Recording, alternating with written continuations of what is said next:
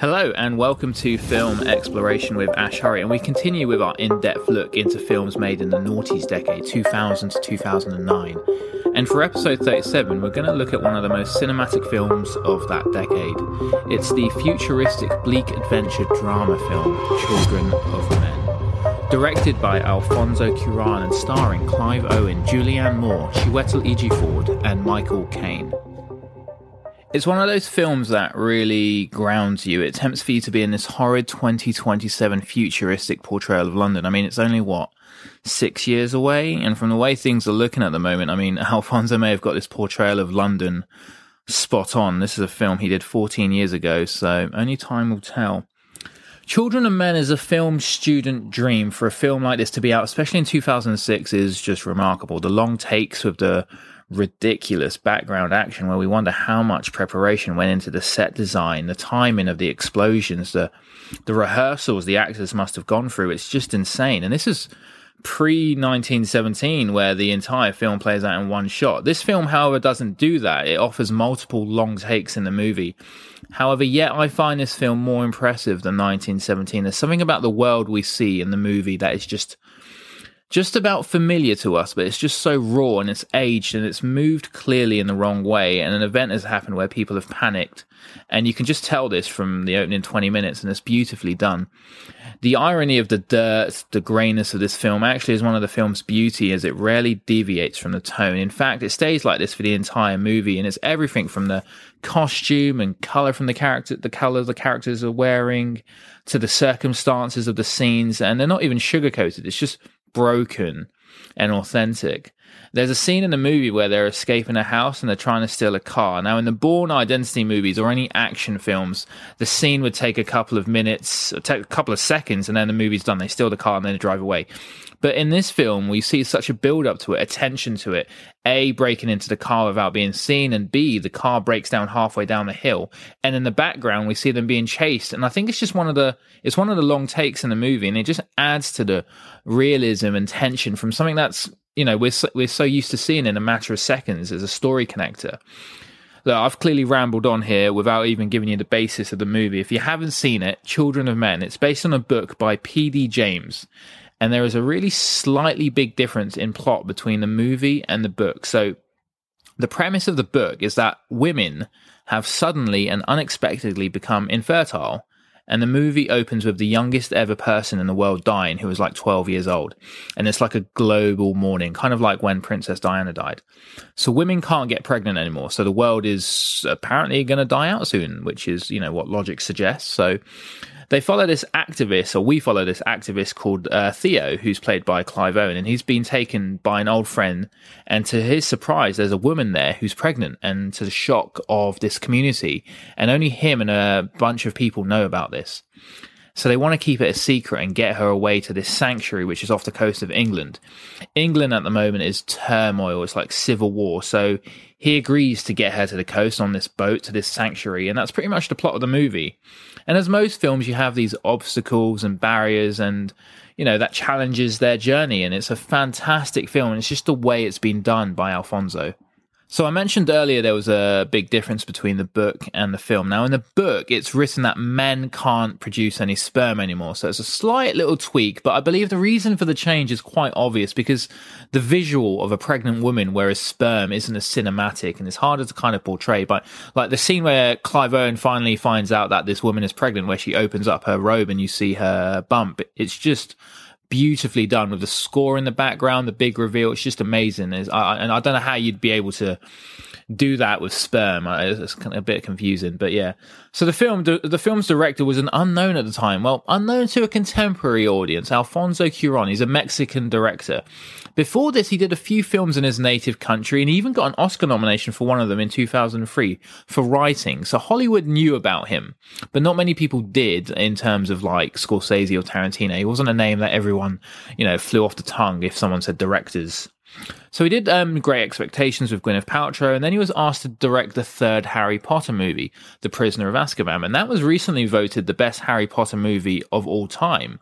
So there must be a reason why. And to be honest, if you look at all the directors that did the Harry Potter movies. He's the sort of the more artsy of them all, the more established one, I think. Well, Chris Columbus is quite established, but he's the one that sort of focuses on more serious films. So I think there's a correlation there to be made.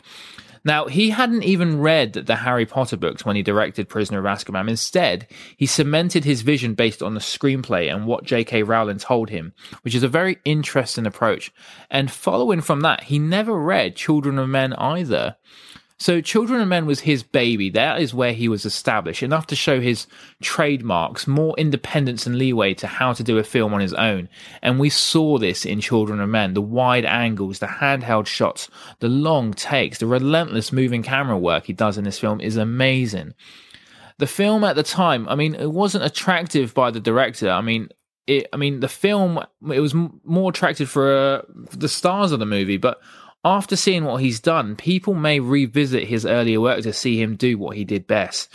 It's like watching Inglourious Bastards and loving it and realizing, oh, this guy Quentin Tarantino did a film called Reservoir Dogs a while back. I'll check that out. And then you watch Reservoir Dogs and realize, wow, this film's amazing. So it's kind of the equivalent of watching, Gravity and going, oh my God, this is a film. This is great. Who directed this? And then watching Children of Men. So, he did Gravity, which he did really well at the Oscars, and he did a couple of films after that as well, completely different from Gravity. It was called Roma, which actually won him Best Director at the Academy. Actually, both films won him Best Director at the Academy, which is quite rare, actually. So he won Best Director for Gravity and Best Director for Roma, both of which, I think Roma's on Netflix and Gravity's on Sky at the moment. So he became the first Mexican director to win an Oscar for directing. He's also the first ever person to be nominated for both directing and cinematography in Roma, and he is one of 10 directors to win the Golden Globe, Directors Guild, BAFTA, and Oscar for the same film. And he's the first one of the 10 to have done this twice, for Gravity and for Roma. So you can see why this film, Children of Men, was quite a big step for cinema lovers. It was clearly the start of a great auteur, kind of like how Reservoir Dog was a big start for Tarantino.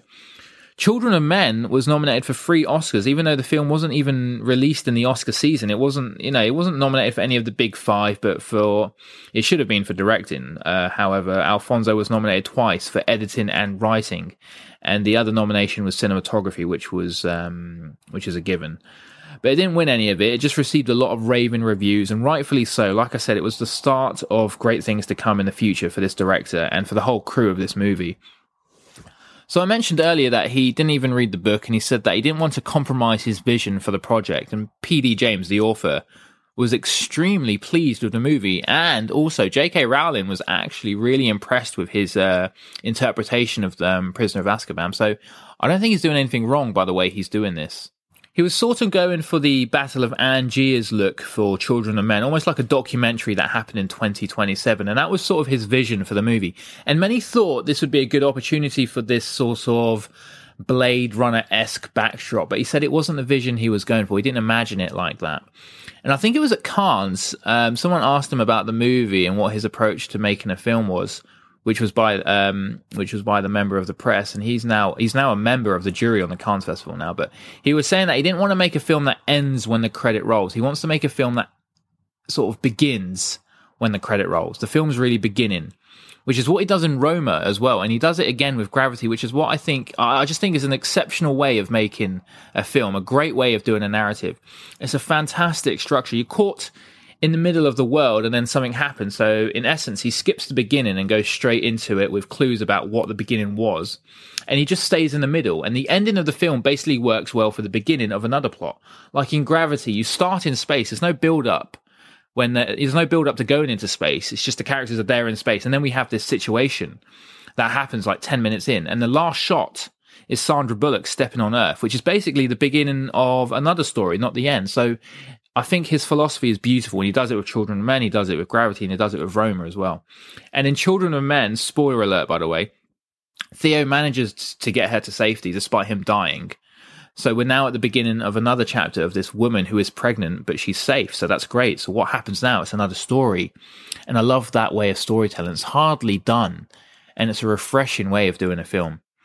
There was a lot of chat and talk about why the movie doesn't explain why women are infertile. In the movie, that's the situation, and that's what the world is now because of that. And someone asked him at another festival. They asked Alfonso, about this, and he passionately said, "There's a kind of cinema I detest, which is a cinema that is about exposition and explanations." He once said, "It becomes a medium for lazy readers. Cinema is a hostage of narrative, and I'm very good at narrative as a hostage of cinema." Well, he ain't wrong.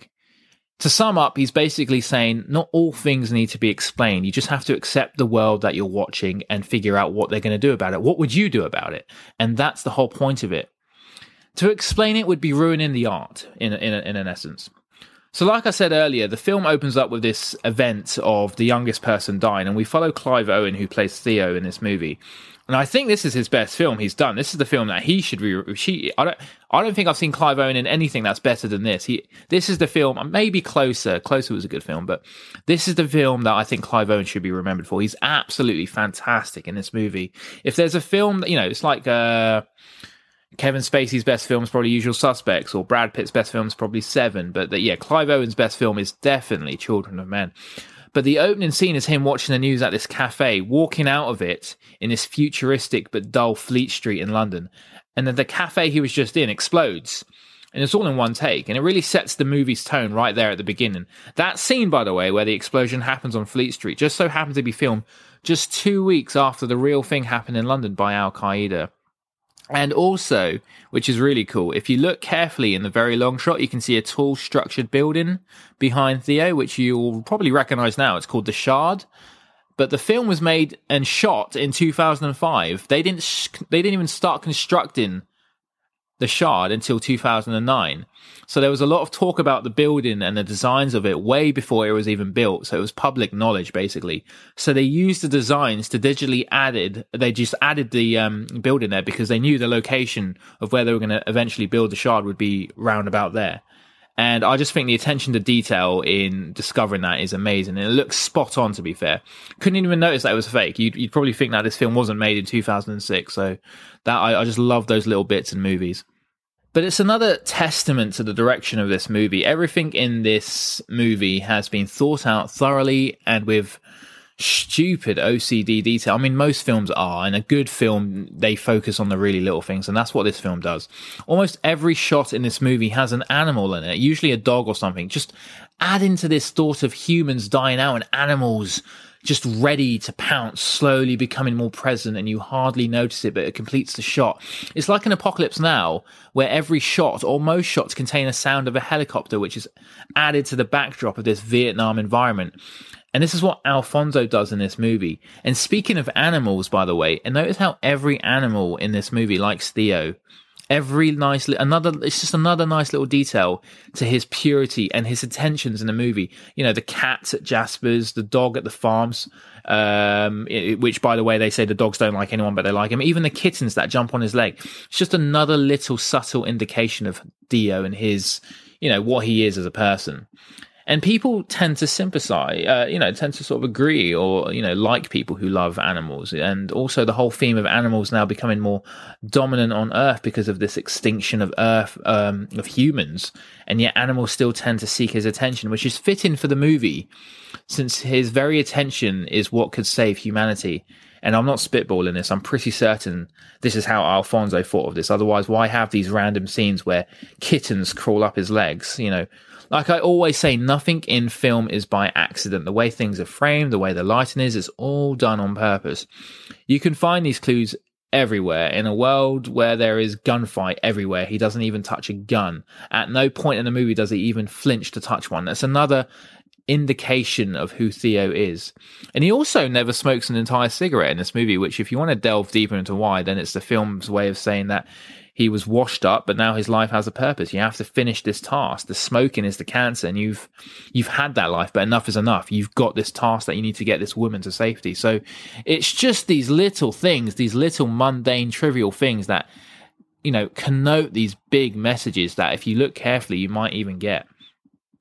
But yes, there's no denying the thought of every single detail in this movie. I mean, take away the explosions, the mass crowds, the long takes, the pregnancy scene, the streets of London, the CGI blended in with reality of the sets. They had a lot on their hands to make this film quite authentic. But there is one standout scene that the production design team really struggled with in terms of time and effort. And it was, there's a scene where Clive Owen gets kidnapped and he gets taken to a room and it's all covered in newspapers. It's actually quite near the start of the movie.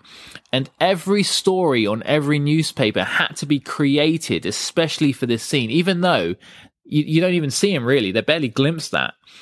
And it's just another, I just love people. I just love people who work really hard for things that you just glaze at for like 2 seconds. So that scene where there's thousands and thousands of newspapers, and every single one of them has been thought out thoroughly with made up stories about the last 20 years, which hasn't even happened yet. The studios were very concerned for this movie, and this approach to directing, I mean, they had it before, but they had no idea who this director was and if he could pull it off. One of the many scenes with a long take was this street battle scene towards the end. And it's where we follow Theo, and he has to take shelter behind this building while there's a war going on, basically, with blood, gunfire, rocket launchers, while he's protecting Thea and the baby. And this one shot, alone took 14 days to prepare just for this one shot. And every time they had to do another take, it would take 5 hours to reset the shot. So when the studio found out, they got annoyed and they tried to rush it, or they just said, look, just scrap the whole idea of putting it together like this. But thankfully, they managed to only do it in 2 shots. So that was good. It only took them 2 days. And one of those shots, the one they used in the movie, the one that's in the final shot in the movie, is thanks to some persuasion from the cinematographer, because they had blood splattered onto the lens, and Alfonso was about to yell "cut," but luckily his voice was not heard because of the sounds of the tanks and the gunfire. And so that is the cut that exists today, which I think is really cool. So you can actually, the blood spatter is still in that take, so look out for that scene.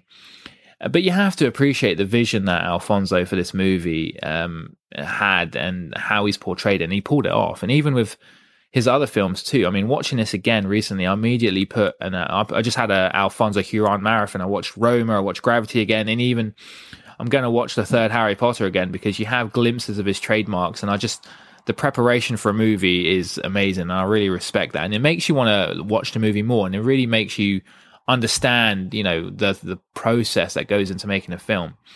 The film itself, I mean, because of its style, offers many clues onto the development of this movie and who to trust and who not to trust. And it's done with an outstanding cast. I mean, especially Clive Owen, who I believe, besides one scene, he's in every scene of this movie. And of course, he reunites with Chiwetel Ejiofor in the same year in is it Inside Man with Denzel and Spike Lee? I think, yeah. So they worked in that film together.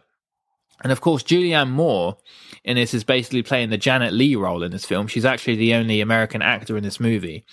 Most of the others are British. I mean, if you watch the film carefully, you'll see a young Charlie Hunnam who makes an early role in this movie. Apparently, I think Alfonso saw him in Cold Mountain and then he just called him up and said, "Do you want to be in this movie?" And he said, yeah. And interestingly enough, both him and Clive Owen have both played King Arthur. So there's a nice little link there.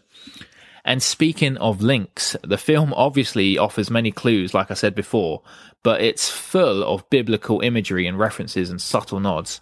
I mean, it's a story about a baby with the potential to save the whole world, which draws Mary, that's Mary and Jesus, isn't it? We even learn of the pregnancy in the stable, which is where Mary gave birth to Jesus, and his first reaction is Jesus Christ. And she jokingly says she's a virgin, again, drawing parallels to the Bible, more specifically Mary. The name of the rebels are the fishes. That the fish symbol is the Christianity symbol. And even like most people's names have relevance to them and to the plot of the movie. Theo, the main character, is a Greek word for God. And even the title Children of Men is a quotation from the Bible as well. But in the end, the journey continues with this hope that this baby's quest is to save humanity. But we see this journey from Theo's side. It's basically a modern retelling of the birth of Jesus in some way or form, and the vantage point of the sacrifice of this prophet, if you will. And another thing that I saw in this movie was like, I was like, oh, okay. So the reason Theo is pretty depressed and doesn't give a shit about anything is because he lost a child, and that gave him the reason in this movie to, help another child. But yeah, there's an interesting bit which I didn't realize before, but Michael Caine's character said that they lost their child to a virus pandemic in 2008, which apparently we did have at the end of 2008. And this is another thing that the movie got right. Of course, we now have an even bigger pandemic on our hands. This movie came out 14 years ago. So I consider this a film that was ahead of its time, most likely. And, the diegetic world in the movie has basically guessed of things that have happened. The 2012 Olympics, where they guessed that in the movie. The Shard, they got that spot on in this virus pandemic, which we did have in 2008, but they didn't say anything about this one in 2020. But if you haven't seen Children of Men, you're just letting one of the classics just go by you. It's an amazing experience. Really grits you into the 2027 portrayal of the movie, and the attention to detail, like I need to tell you again, with everything going on in the background, is next to perfect. From the newspaper articles that are floating around on the floor, to the clothing of the main protagonist, to the names of all the main characters, to the background in the army scenes, to the pregnancy scenes, to the way things are lit up. It's just everywhere, and I just love that they've paid attention to the background. But look, that's all I have time for with Children of Men. It's a classic, in my opinion, a film that will probably be looked back in 40 years' time as a generational shift in cinema. But I consider this a film to be very important in terms of how to make a film as well. But yes, please subscribe to my podcast on iTunes, Spotify, and Google. And you can also find me on Instagram, Film Exploration AH, all lowercase or one word. And thank you for listening to Film Exploration with Ash Hurry.